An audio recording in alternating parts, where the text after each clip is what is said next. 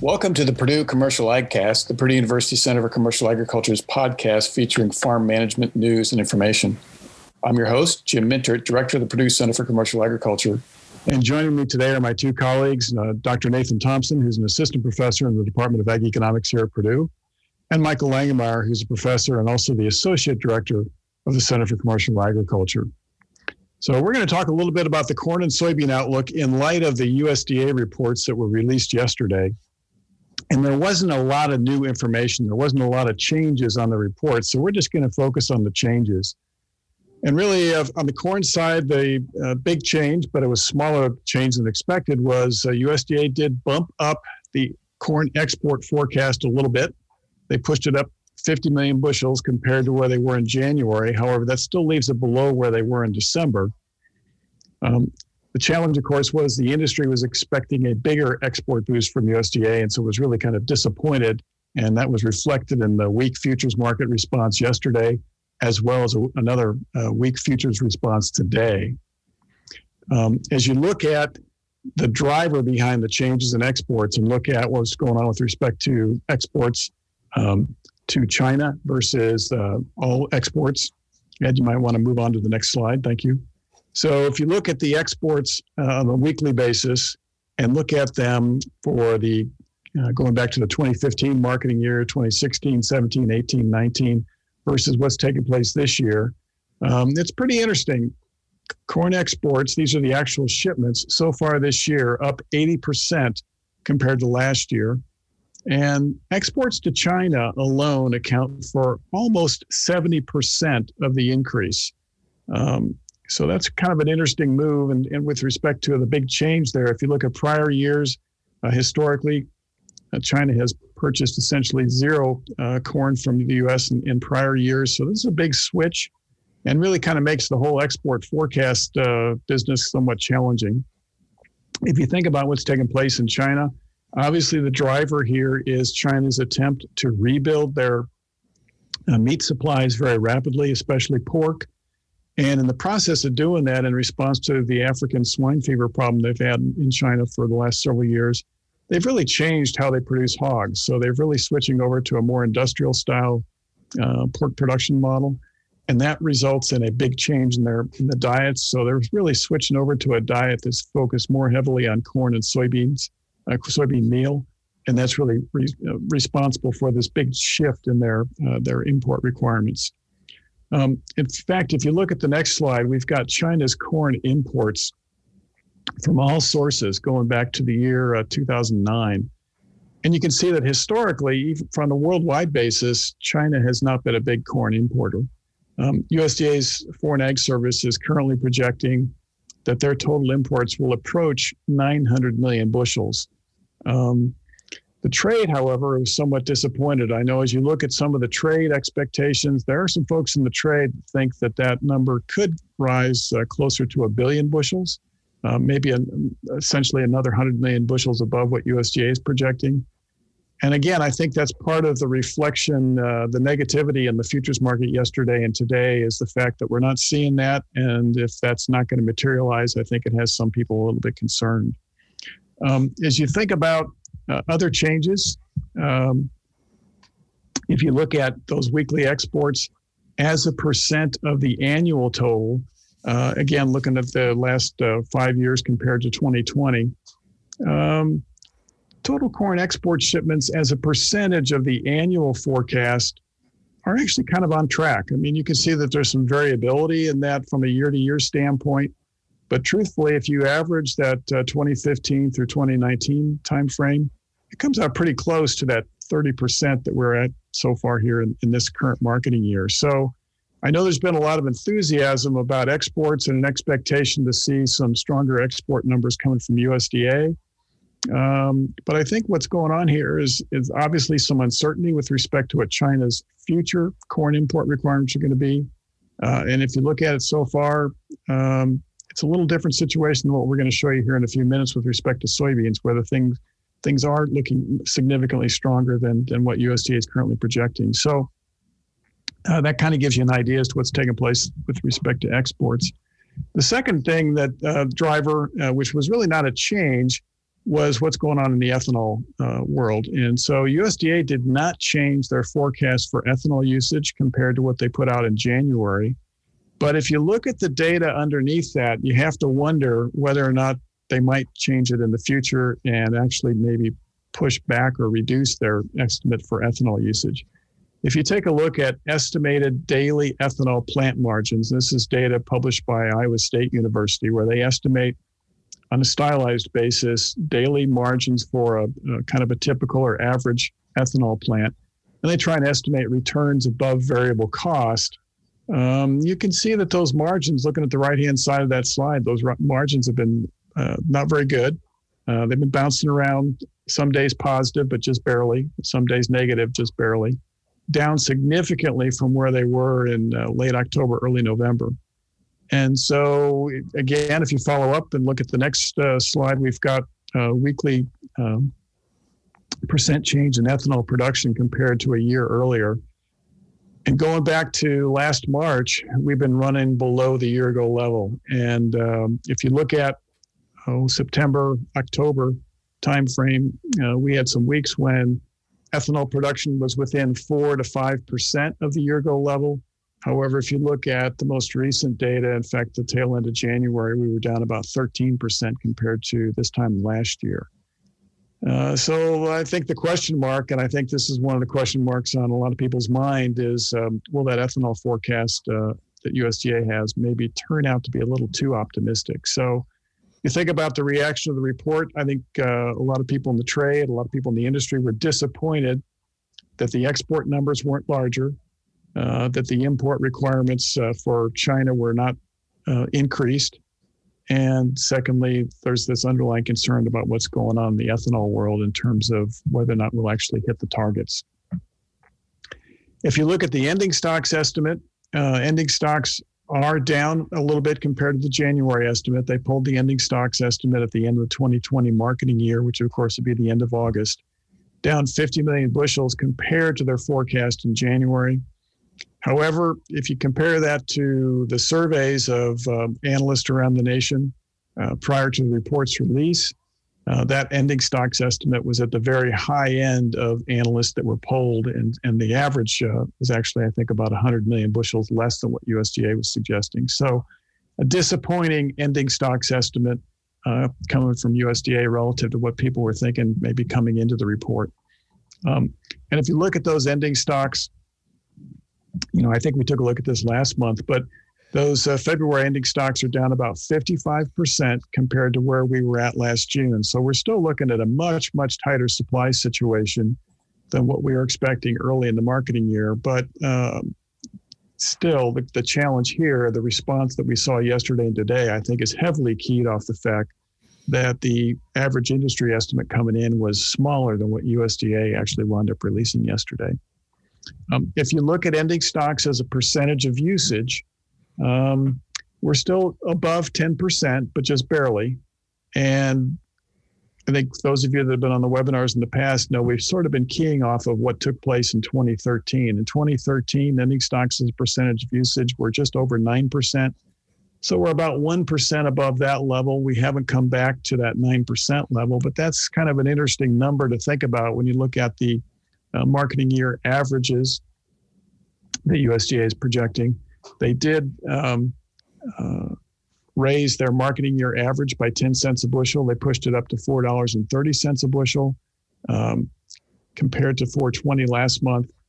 And really that estimate reflects what's taken place so far in the first 5 months of the marketing year. I think I would be hesitant to point to that rise in the marketing year estimate as an indication of future price strength. I think it's more a reflection of price strength that's already occurred here in this first 5 months of the marketing year. But nevertheless, as you think about that 2013 timeframe, notice that the marketing year average for 2013 was 446. So if we see any further tightening, and I think the tightening would have to come largely from the export channels, if we see any further tightening in these ending stocks estimates, that would be a clue that we might see that marketing year average creep up towards that 2013 level. So Nathan, you've been taking a look at storage opportunities and cash forward contract bids here in Indiana, and I'll let you take a look at that real quick here. Yeah, so on the next slide here, we have just a couple of things to kind of put into context the decision as you're thinking about any grain that you still have in storage, how you might want to market that over the next couple of months. And so the first line that we have here is the gold line, is the future cash forward contract bids at a local elevator here in central Indiana. And so you can see, so for February delivery, they're currently bidding $5.42. And that price kind of bounces around there, around that level before tailing off there in the early summer months. And so when we're thinking about that price, we need to think about what underlies that forward contract bid. There's obviously the futures component, and then there's the basis component. And we'll talk about each of those in a little bit more depth here in a minute. But what you need to realize is as those prices are declining there throughout that storage season, we have an inverted corn futures market, meaning those deferred corn futures are trading for less than the nearby, which is contributing to that kind of declining gold line there. The other thing to think about is those basis bids. And again, we've got relatively strong basis levels. And again, I'll talk about that in a little more detail here in a second. But we don't have an appreciating basis pattern in those forward contract bids, meaning those basis bids kind of out through the rest of the storage season are pretty flat. And so if we don't have appreciation in basis and we don't have carry in the futures market, we wouldn't expect to see those forward contract bids increasing. Instead, we see them kind of flat to decreasing. The other two lines that you're looking at here, so the gray line and then the lighter gold line, are implied break evens on storage, meaning if you're going to forgo a cash sale today of $5.42, what would you need to sell that grain for in order to offset your storage costs? And so the two lines are two scenarios: an on-farm storage scenario where I just assume 1 cent per bushel per month of on-farm storage costs and an opportunity cost at a 6% APR. And so basically, adding those costs up over the months of the storage season, you can see that there's kind of this linearly upward sloping line. The lighter gold line, the top line there, is a commercial storage scenario. And again, these are kind of stylized. You'd want to plug in whatever specific cost structure you and your farm is facing to do this sort of analysis. But I've assumed 4 cents per bushel per month for a commercial storage scenario. And again, the same 6% APR on the opportunity cost. And so really, it's just a framework for thinking about how you plan to market old crop grain that you still have in storage here over the remainder of the marketing year. And what you can do is start to think about, okay, well, I want to hang on to some grain because I think there's some upward potential. Well, look at these kind of implied break evens. So for the on-farm scenario, the gray line, you can see if you're going to forgo $5.42 cash price today, if they're going to store it out into July, you need to sell it for $5.60 just to break even on storage costs, right? Not any benefit above that. In the commercial storage scenario, it's even higher, $5.75, given the higher cost structure associated with that commercial storage. And so what I would encourage people to do is they're thinking about grain that they still have to market for this marketing year is, obviously Michael's going to talk to us about break evens a little later. Cash price opportunities are well above most people's break evens. And so there are very, very profitable opportunities for people to be selling grain. If you're wanting to hang on and think about, looking for some upside here over the next couple of months, you're certainly welcome to do that. I think that you probably want to be careful as far as what portion of your crop you're going to do that with, because there are certainly risks. And something we talk about a lot, especially as it relates to the basis side of things, there's a lot of basis risk as we get out into that kind of early summer, late spring timeframe. So about May, right? You're kind of taking on probably a lot of risk to look at that strategy. But that's something to think about as you think about that decision, working through a framework for kind of what is it that you're looking to get out of those sales. So here we have the basis chart for central Indiana. And so this is just giving us a little bit of feel about what's going on with basis and corn basis in particular. And really not a lot to report here. So throughout much of the 2020-2021 marketing year, basis has been tracking along the 3-year average, which is basically the expectation that we use. We can look at the kind of last 3 years and use that as a way to build an expectation of where we expect basis to be at certain points in the year. You can see that in January, we saw a little bit of a dip in basis. We talked about that a little bit last month on the webinar, as far as, we saw big rallies in futures there at the beginning of January. And, cash prices just didn't quite keep up, but not a major drop, just a slight dip there. And we've seen that even recover here of late, in spite of continued strong futures prices. And so in light of kind of this basis conversation, one of the things that we had been discussing and I thought would be useful to take a look at was ethanol basis in particular. And so Jim talked a little bit about the ethanol situation as it relates to the WASDE report, as well as kind of ethanol margins and production numbers. And so what I did was look at basis levels as kind of a little bit of an indication of where those ethanol plants might be in terms of kind of needing corn. And so this is the black line that you're looking at here is 2015 to 2018 average ethanol plant basis in the state of Indiana. So I took all the ethanol plants that I have access to information for, which I believe is 12 or so of the, I think 14 that are in the state, and averaged them together for that 3-year time period to give us kind of a baseline. And so you can see that number kind of bounces right there around 0, which is a little stronger than the statewide average basis, which is what we would expect given what we know about kind of the way that ethanol plants kind of have continuous demand for corn. So the next line here, if we advance, is the blue line. This is the 2018-2019 crop marketing year. And again, this is just ethanol plant basis. And so what you can see here is a relatively weak basis in the fall. And if you think back to what was going on in 2018, we had a trade war. And so we had kind of weak basis throughout the United States relative to historical. And that kind of, despite the weakness, it followed a pretty typical strengthening or appreciation pattern through most of the marketing year. Then we got into the planting season, April, May. We had a really wet spring of 2019, and those planting issues led to a lot of concerns about new crop and a really kind of big push in demand for that old crop. And we saw a real big increase in basis, especially from these ethanol plants, as they needed corn to continue production. And so a real big bump there in terms of what we saw from ethanol basis. So then if we move to 2019, 2020, again, we started out with relatively strong basis all around, ethanol plants included, with the green line being above that kind of baseline of the black 2015 to 2018 average.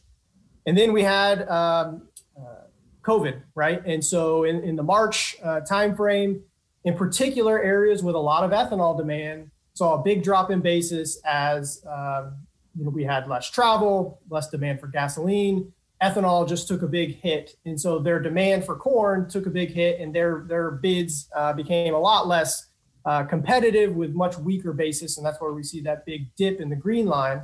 But what's interesting is you look, that kind of dip in the green line there didn't last all that long before it recovered and really kind of tracked back on that 2015 to 2018 average.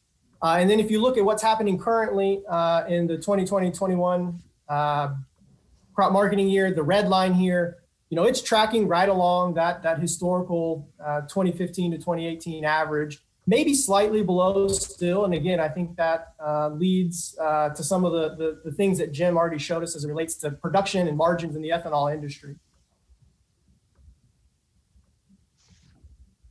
Jim, anything you wanted to add there? So, as you think about it, and I think your next chart is looking at Illinois, one of the interesting things is the different patterns as you move around the Corn Belt. And I think you, in addition to Illinois and Indiana, you also looked at Ohio. And Ohio looked, as I recall, a lot like Indiana in terms of the patterns.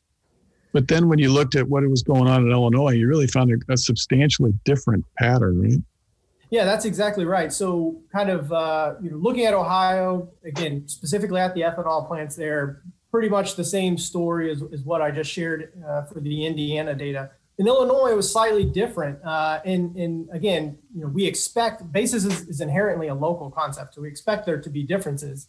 But the real difference, or the thing to maybe point out as we think about what's going on here in terms of ethanol plant basis, is that in Illinois, that red line, so that represents the current marketing year, 2020, 2021, is not tracking along that 2015, 2018 average like we saw for Indiana, but instead is really tracking along what we were seeing at the beginning of the 2019 crop marketing year, when we had really strong basis, at least around the parts of the Eastern Corn Belt that we track. And so, there's a lot of things that might underlie that as it relates to, of late, we've had really strong export demand, and we know we've had issues on the ethanol side of things. But again, ethanol has to keep up with whatever's going on in other places in terms of being competitive to bid for corn. And that may be bidding up that basis bid. I'm not 100% sure of what is going on there in Illinois relative to Indiana, but it's really interesting to kind of look at these patterns, not only of these ethanol plant basis patterns, across years, but also different places geographically. Yeah, I think that's the key point. And I think as you and I have done a lot of work with basis over the last few years and done some workshops, one of the challenges is to make people aware that it is a very local concept, and what takes place in your community and your part of the state and your part of the Corn Belt can have a big influence on what the basis is doing, and it's worth paying attention to. So look for those opportunities. And, until you put this chart together, I guess I really wasn't aware of how strong the ethanol plant basis was in Illinois relative to what's going on in Indiana, which is really pretty interesting. And, I think it's probably reflective of the strength in the export markets, but I'm not completely certain that's the case. Well, we're going to talk a little bit more about marketing strategy a little later. So let's turn our attention now and think about what's going on in the soybean market. So again, not a lot of new information on the reports yesterday for soybeans, but the focus coming in for soybeans was really on exports. And USDA did bump up their soybean export forecast by a small amount. They bumped it up by 20 million bushels, which pushed it up to 2.25 billion bushels. And then as you look at it and think about what was going on there and look at total exports that we've had so far this year versus what's going on in China, looking at that next slide, it's been pretty interesting. So far, total soybean exports this year, these are shipments now, up 77% compared to last year. And the rise in exports to China really accounts for all of the increase that we've had.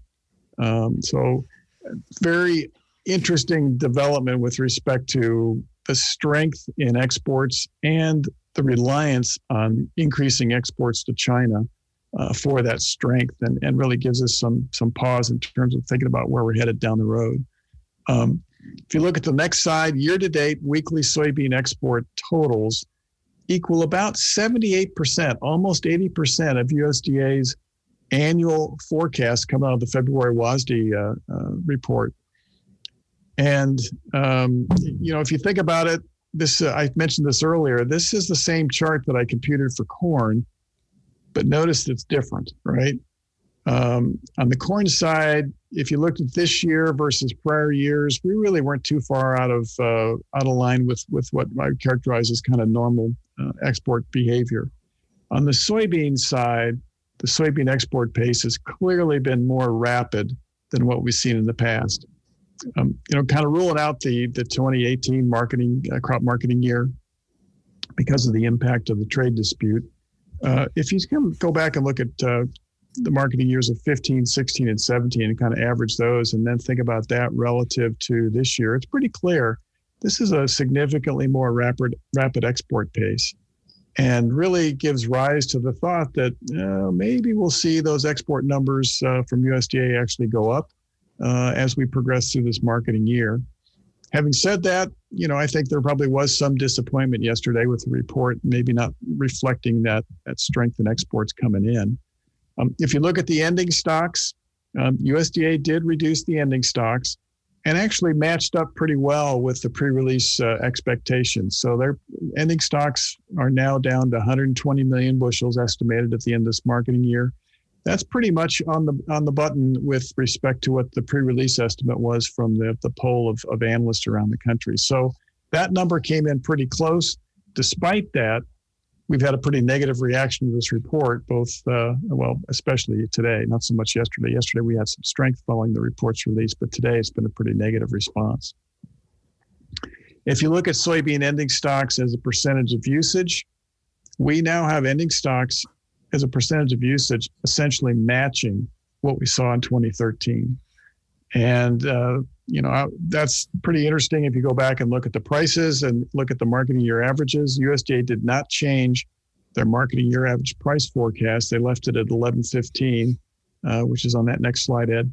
If you look at that 11.15 and compare that to where we were for marketing year average back in 2013, we were at $13. So a lot of uncertainty here. I think some disappointment that, first of all, that maybe the export numbers weren't a little bit bigger. Secondly, some consternation over the fact that the marketing year average price forecast didn't get bumped up. Nevertheless, it still indicates we've got a pretty tight supply situation coming into the remainder of this marketing year. So with that, Nathan, I think you've looked also at the storage opportunities, if you will, on soybeans, right? That's right. So again, kind of the same framework here of thinking about what those forward contract bids are looking like for soybeans. And so again, very similar kind of pattern here to what we saw for corn with, obviously very strong cash price bids. February delivery, you're looking at a bid of nearly $14 a bushel, which I don't think any of us were even dreaming about not that long ago. But really flat from there on out, right? And so again, that's a reflection of both inversion in the soybean futures market, right? There's no carry with higher prices in those deferred futures contracts, but then also very little, at least embedded appreciation in the basis bids that underlie these cash forward contract bids. And so if we don't have appreciation in basis and we have inverted futures, we don't really see a lot of incentive to store grain, at least as it relates to what these forward contract bids are giving us. And again, a useful way to think about it is compare those current bids from a local elevator here in central Indiana with the cost structure of what you would be incurring in terms of a cost to store that both on farm and in commercial storage. And so the gray line that you're looking at here is that kind of implied break-even price. If you're going to forego that $13.92 for delivery today, what would you need to sell that for in the future? And again, in the on-farm storage scenario, I'm just assuming 1 cent per bushel per month and a 6% APR. If your farm has a different cost structure, obviously you would need to kind of rework those numbers slightly. And so that gives you kind of a break-even kind of out there at $14.23 a bushel into July. If you're going to hang on, that's what you'd need to be looking for in order to just offset your cost. On the commercial storage side of things, again, that 4 cent per bushel per month, a little bit higher, which results in that kind of break even or that implied break even line kind of running above the gray line there. And so you're looking at needing a sale of somewhere around $14.35 a bushel to offset those storage costs and be kind of equivalent to a $13.92 sale today, right? So if you're going to forego that today, you need to be looking at a sale of $14.35 to just be just as well off, given the storage costs that you're going to incur. So as you're thinking about soybeans that you still have in storage, how you want to look at that, again, it's the same advice that I gave for corn and the same kind of story that we gave last month. It hasn't really changed that much, and that is, if you're going to forego and you want to hang on, that's fine. I certainly wouldn't do that with a large portion of the crop, just given the really favorable kind of cash price opportunities that we have. But there is upside potential, but there's also downside potential. And again, the same story as it relates to as you look over the next couple of months, that's probably fine. As you look further out, there's obviously more risk, especially as we get into that summer timeframe. From a basis standpoint, we know there's a lot of risk. It becomes really hard to kind of know what direction that's going to go. And again, it could go up, but it could go down. And so you kind of got to weigh the risk and your kind of tolerance for those as you think about how you kind of plan to market what you have remaining of the current year's crop. So Nathan, I think we should probably point out, I think the prices you were using reflect yesterday's close. Is that correct? Is that when you pulled these prices, or were they this morning? I think it was this morning. Okay. So, we're down significantly today. So the starting point, if we were looking at it this afternoon, would be a little bit lower, with, I think, nearby soybeans down about 47 or 48 cents today. So keep that in mind. But the rest of the computations would obviously match up exactly with what you've done. And one of the challenges going forward is to always think about, and this is what I like about this chart. It forces you to think about, if I don't sell today, what am I hanging on for? And as you point out, that might be a valid decision to choose to hang on. But it's always important to think about, what am I waiting for? What do I have to have in the future to actually be better off than what I am today? So you've taken a look at the basis as well for soybeans? Yeah. So again, just digging a little bit into the basis side of things, we have kind of strong futures. And again, we know we've seen those drop off a little bit here today. And we'll talk about that more a little bit later. But on the basis side, we've had strong basis throughout this marketing year. And so again, this is just looking at central Indiana. And so the black line here is that current year's basis level. So 2020, 2021 marketing year, where the blue line is the 2-year average for the previous 2 years. And the blue line is kind of what we would use as our kind of expectation if we were wanting to build a forecast of what we thought basis would be. But, we've kind of consistently ran probably 20 to 30 cents above that. So right now, I think that we're looking at a current nearby basis in central Indiana of somewhere around 5 under, whereas typically we would see that as kind of minus 25 this time of year. And so that 20 cent premium above that, based on our research, likely you could expect that to be around in the short term. But again, based on our research, if you're looking at holding on to grain and wanting to know what basis is going to be into the summer, there's a lot more risk in terms of forecasting that kind of premium. Will it remain or not? It's hard to say. The research says that, we typically would revert back towards the blue line as we think further out into the future.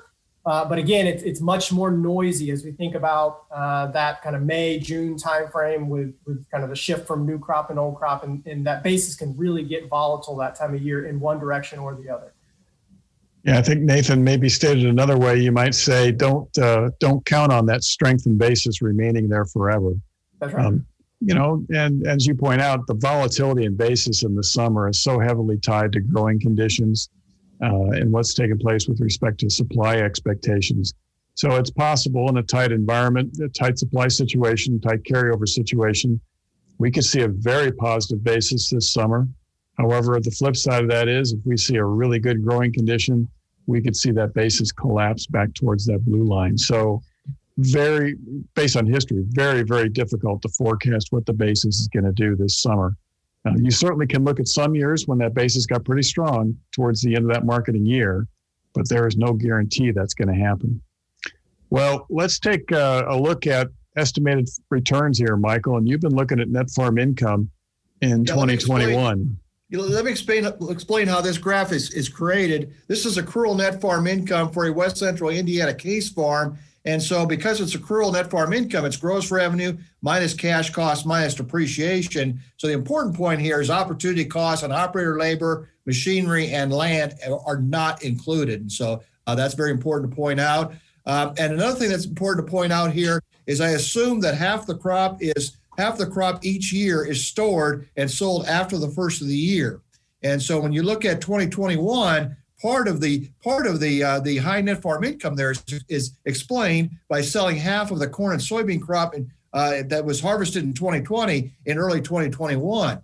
Also in the projection for 2021, I've used the opening DEES price for corn and opening soybean price for opening November 2021 soybean price. Those were approximately $4.50 for corn and $11.75 for soybean. But the main reason we show this chart this month, at least, is to point out the importance of a marketing plan for the 21 crop. We want to try to preserve that net farm income, or that relatively high margin, if you will, as much as possible. So as things change, certainly that blue bar could decline. And so we need to think about a marketing plan for the 21 crop. Also, it's important to think about crop insurance decisions for 2021 to try to preserve some of the relatively strong margins that we're seeing today, given current futures prices. And so that's the main reason why we're showing this chart. Yeah, so as you look at the chart, Michael, I mean, it's pretty astounding, particularly if you think about where we thought we were going to be, let's say last summer, and to have a return that's approaching, not quite as positive, but almost as good as what we saw in 2012. So the best returns we've seen in almost a decade. That's pretty interesting. Yeah, we were talking about 15, 17 levels for the crop net returns last summer, and now we're seeing very strong net returns. The strongest we've seen since 2012. Yeah. So let's take a look at the futures prices. These are updated charts just a few minutes before we went on the air. So it reflects today's market activity. And of course, as I indicated earlier, the market was pretty negative today. I think nearby corn was down about 21 or 22 cents. Dees corn was down not quite as much. I think Dees corn was down about 7 or 8 cents. But as you look at the chart, even with that weakness, notice, as you look at that chart, we're still looking very close to historic highs on these contracts, right? You see the same story here. This is the December chart. And as you look at it, it's been bouncing around at that, 450 to 460 level here. And as Michael pointed out, there's really an opportunity there to think about doing some pricing. In fact, kind of as Nathan was pointing out with his charts earlier, if you choose not to sell today, then you have to ask yourself, what is it that I'm waiting for? What price target do I have in mind? Because these are very positive returns from a management standpoint. And thinking about that a little more, Nathan, you took a look explicitly at some pricing opportunities for new crop corn, which, I think a lot of us at this time of year, we're still kind of caught up on thinking about old crop corn. But if you haven't really taken a look at new crop opportunities, you really need to start doing that. Yeah. So, I mean, just thinking about the chart that Michael showed and the potential for income, projected income there in 2021, and how that's kind of reflective of those new crop futures. That's where he's building those income levels using those prices. It really caused you to pause for a moment and think about, what are the opportunities there for me in terms of new crop corn? And so I think one of the things especially in the charts that you just showed, I think one thing that is maybe influencing the psyche of some of these decisions is we're seeing, that March contract trading, above $5, and then we're looking at new crop corn at $4.50 or so, and it's like, oh, well, that's a huge discount, relative to March. Well, that's true, but that's what the market is telling us that corn is going to be worth in the fall. And so what we need to do is think about it kind of logically outside of the scope of what we're seeing currently in terms of cash prices. And so I just did a very simple exercise here to think about, what the market is currently offering us. And so if we look at December 21 corn futures, right there around 448, plus or minus a few cents, depending on when you look at that. I went to the crop basis tool and pulled out basically the average basis the last 3 years for Central Indiana. Again, you could look at whatever region that you're in and get a specific basis for your region. But in Central Indiana, that was about 15 cents under there in October, so right around the harvest time frame. And so a 448 futures minus 15 cents for basis is $4.33 expected cash price for harvest delivery, right? And so, again, that's a lot different than what we're seeing today with, cash delivery of over $5 a bushel. But $4.33 corn, right? Being able to lock in and preserve what Michael's showing us in terms of a projected income is something that you need to at least be thinking about. And something we've been talking about for a while is thinking about it from a risk management perspective, right? And so it's preserving or maybe locking in a certain portion of the crop, or setting a floor on that portion of the crop while maybe trying to maintain some of the upside. And we've bounced around different strategies that we might be able to do that. I don't know if we want to get into too much detail with that, Jim, but the point is, don't let the current $5 cash price situation, blur you too much, deter you too much from what opportunities are out there for new crop corn, because there are some really favorable opportunities to lock in profitable levels. Michael's going to show us break evens here in a minute. Yeah, and I think, Nathan, we won't go into too much detail on some of those strategies, but if you think about it and think about some of the work that you've done with respect to marketing strategies, if you're willing to use futures, you might consider placing a hedge in December corn futures. I think your analysis previously suggested the spread into the deferred contracts usually peaks closer to harvest time. So you might think about, if you're somebody who typically likes to store a significant portion of your crop into the new year, you might roll that hedge forward into a deferred contract sometime this fall when those spreads peak, and then maybe capture some basis improvement. And so that 433 could turn out to be more, maybe more like, depending on where your location is, maybe more like 450, 455, even 460, depending on the year. So there's some opportunities to improve on that 433 that you've got listed there. And that's just a straightforward hedge. So thanks for doing that. On the soybean side, the charts don't look identical, but there's certainly some similarity, right? This is March futures. March futures did take a hit today. We've been trading sideways here lately. And the market, I think, is really looking for some indication that we're going to tighten further relative to what the current ending stocks estimate is. But still, from a historic standpoint, looking at it where we were, these are still some of the strongest prices we've seen of the entire time that contract's been trading. A similar story on the November futures contract, right? So even though with today's weakness, still some opportunities out there. And again, Nathan, you took a look at some hedging opportunities for somebody was looking at November futures and maybe locking in a portion of pricing on a portion of their 21 crop as well. Yeah, so same kind of framework here. Just took November 21 soybean futures, in that $11.60 range. Here I have $11.67. Went to the crop basis tool. Again, I just went to central Indiana, but again, you'd want to go to kind of your specific region of the state or the Eastern Corn Belt that we have in there. And so looking at kind of fall basis for the last 2 years to get kind of an average is about 30 cents under. And so again, when you look at that 11.67 futures and a negative 30 cent basis, you're looking at cash price in the fall of around $11.30, $11.40. And again, that looks quite a bit less than maybe what we're seeing currently in terms of cash prices.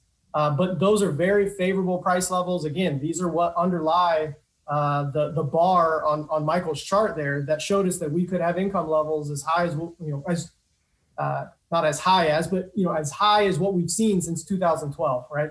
And so again, really, really favorable kind of levels of prices that we have an opportunity to lock in. I don't think any of us would say that you should lock in everything today, right?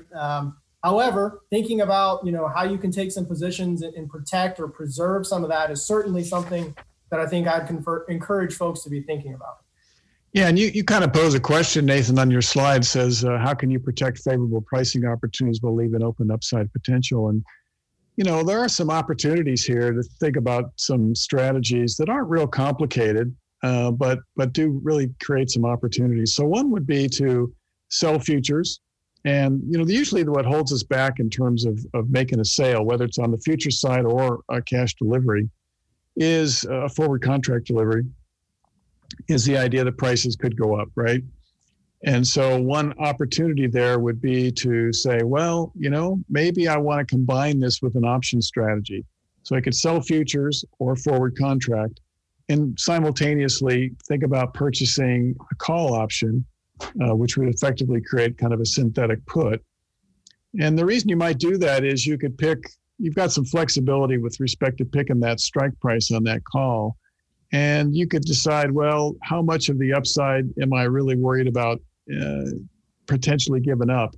And you might purchase what's known as an out of the money call, so a strike price that's above current price levels to reduce the cost of that. So there's some strategies you can use that maybe would give you some confidence, because I think one of the big concerns people have about selling very much here in advance of planting season and even in advance of harvest is the idea that they'd miss out on a big rally.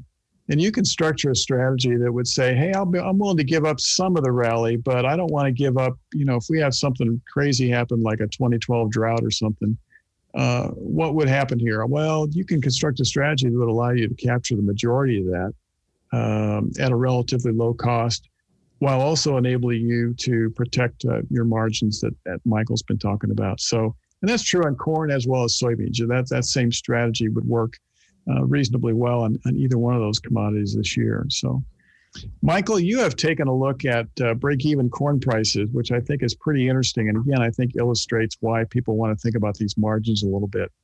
What I'm illustrating here is some break-even corn prices for the West Central Indiana case farm that we typically talk about in this webinar. And I'm using 5-year averages for the bars and 10-year averages for the line. Let's focus on the 5-year averages. The reason I'm using 5-year averages is to take out some of the variability in yield and the impact of variability in yield on break-even price. But for this farm, as with a lot of farms across the Corn Belt, when you look at cash cost depreciation plus opportunity costs on operator labor, machinery, and land, we're looking at a break-even around 4. And my open question here is, how many times can you look at cash prices, as was illustrated by Nathan and discussed by Jim and Nathan, how many times can you look at cash prices for the upcoming fall that are above your break even? That's why we're really encouraging you to think about it. You think about your marketing plan, because this doesn't occur all the time where you have cash prices above all the costs, including opportunity costs. Looking at high productivity soil,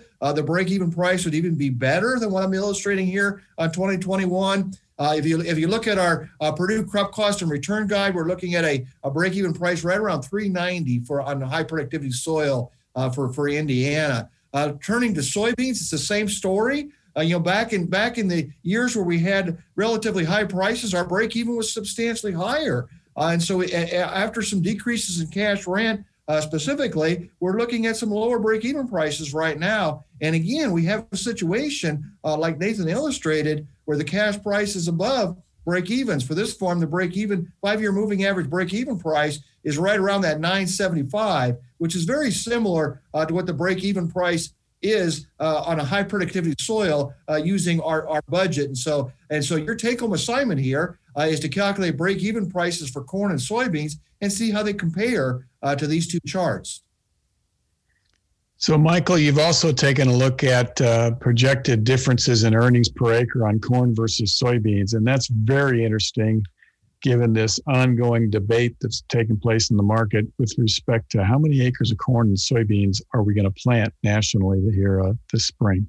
We've been showing this for the last several months, and I have to admit, corn is a little more competitive now. But the fact that red checkered bar in 2021 is red and it's below zero means that there's still a slight advantage towards soybeans, at least for the Eastern Corn Belt. And so when I see numbers thrown out like 95 million acres of corn, that's not going to come from the Eastern Corn Belt, those higher corn acres. That's going to have to come from the Western Corn Belt, the Great Plains. And I have to admit, if you looked at this chart for the Western Corn Belt, corn would be a little more competitive, but I just don't see that much continuous corn specifically in this part of the world.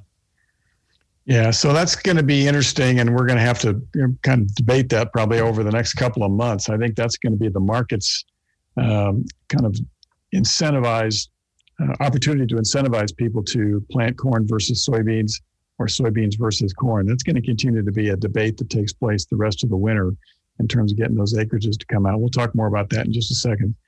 So you've taken a look at fall price projections and maybe looked at those numbers a little more comprehensively. So let's walk through the table you've got there. Yeah, what I'm trying to do here is compare continuous corn to rotation soybeans. And so for ground coming off of corn in 2020, how does continuous corn compete? So I've got cost built in. I've got relative costs built in here. I've got the relative yields. They're illustrated at the top of the chart. So please take a look at those. And so using that price that Nathan was illustrating, and that this is approximately the price I used to calculate the net farm income in 2021, 1150 soybeans. What this chart is telling us is even on high productivity soil, we'd have to have corn prices in excess of $4.78 in the fall in order to grow continuous corn over rotation soybeans. I just don't think that has a very high probability. And so that's why I say, at least of the Eastern Corn Belt, Indiana and Ohio specifically, I think rotation soybeans are very competitive compared to continuous corn. Yeah, and so that would be maybe negate some of that idea that we would flip acres away from corn into soybeans, right? That actually suggests soybeans are more competitive than some of the information that's out there. I think in Indiana, you're certainly looking at a 50-50 with maybe perhaps more soybeans than corn like we've seen the last several years. What about looking at second-year soybeans versus rotation corn? You took a look at that as well. Now, this is a little different. This has changed a little bit since we showed this the last time we showed this. And so looking at second-year soybeans versus rotation corn, different story. If you're looking at 1150 soybeans, you're still looking at corn prices of 441 or above. That's pretty close to the numbers that we were talking about earlier, 430, 435 right now. That's too close, I think, for someone to think about growing second-year soybeans. And so when it gets that close, I always say favor the rotation. There's the real advantages of using rotations long term, and so in this case, I think rotation corn is very competitive to second-year soybeans. Yeah, I think before the webinar, you and I were talking a little bit about this with respect to if you have any kind of adverse weather patterns, that's when the stress kind of shows up, or maybe a little more likely to show up with respect to second-year soybeans, continuous corn, right? If you have perfect weather conditions, those are maybe more favorable, but if you have any kind of a challenging growing season, that's when the risk really starts to show up in those continuous either soybeans or corn planting patterns. And we also have to remember, Jim and Nathan, that from a risk management standpoint, even though soybean net returns and corn net returns are highly correlated, they're not perfectly correlated. And so some summers it favors soybeans because with the weather in early August while the soybeans were potting was very conducive to high soybean yields. Other years it favors corn. And so growing that 50-50 mix is also a good risk management strategy. Yeah, good point. Well, let's take a look real quick at the acreage numbers a little bit. And I don't know that we're really ready to project an acreage number, but I've got corn planted acreage on the screen there. In 2020, we planted 91 million acres. You take a look at soybeans in 2020, we planted 83 million acres. And the question mark is going to be, what are we going to see with respect to these acreage numbers? And you kind of alluded to this, Michael. There's been some reports floating around lately suggesting we could see a significant bump in corn acreage. And I think the number that you tossed out, which I think we both have seen in the press, was about 95 million acres, with soybean acres maybe not bouncing back too much. And, based on your budgets, at least looking at the Eastern Corn Belt side, I suggest that we might see larger soybean acreage than that and maybe smaller corn acreage than that. Is that kind of where you come out? To see soybean acreage similar to what it was last year when we have a 2.6% carryover, it just doesn't make any sense to me. That's such a low carryover, and given the fact that we have fairly strong export demand for soybeans, I know that's occurring for corn too. It just seems to me that we're gonna have quite a few more acres than 83 million acres of soybeans. What's your thoughts on that?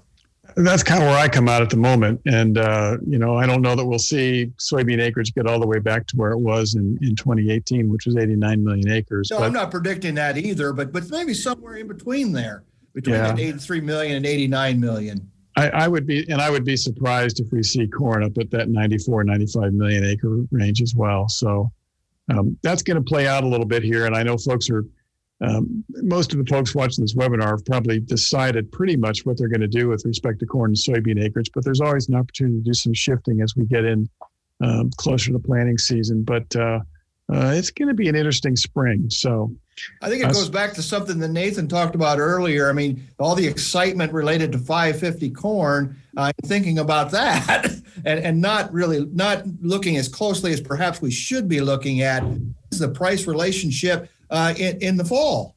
It's not the same as what it is today. We're not looking at $5 plus corn. There's a probability that can occur, but it's certainly not that likely. So I think that's part of what's going on here.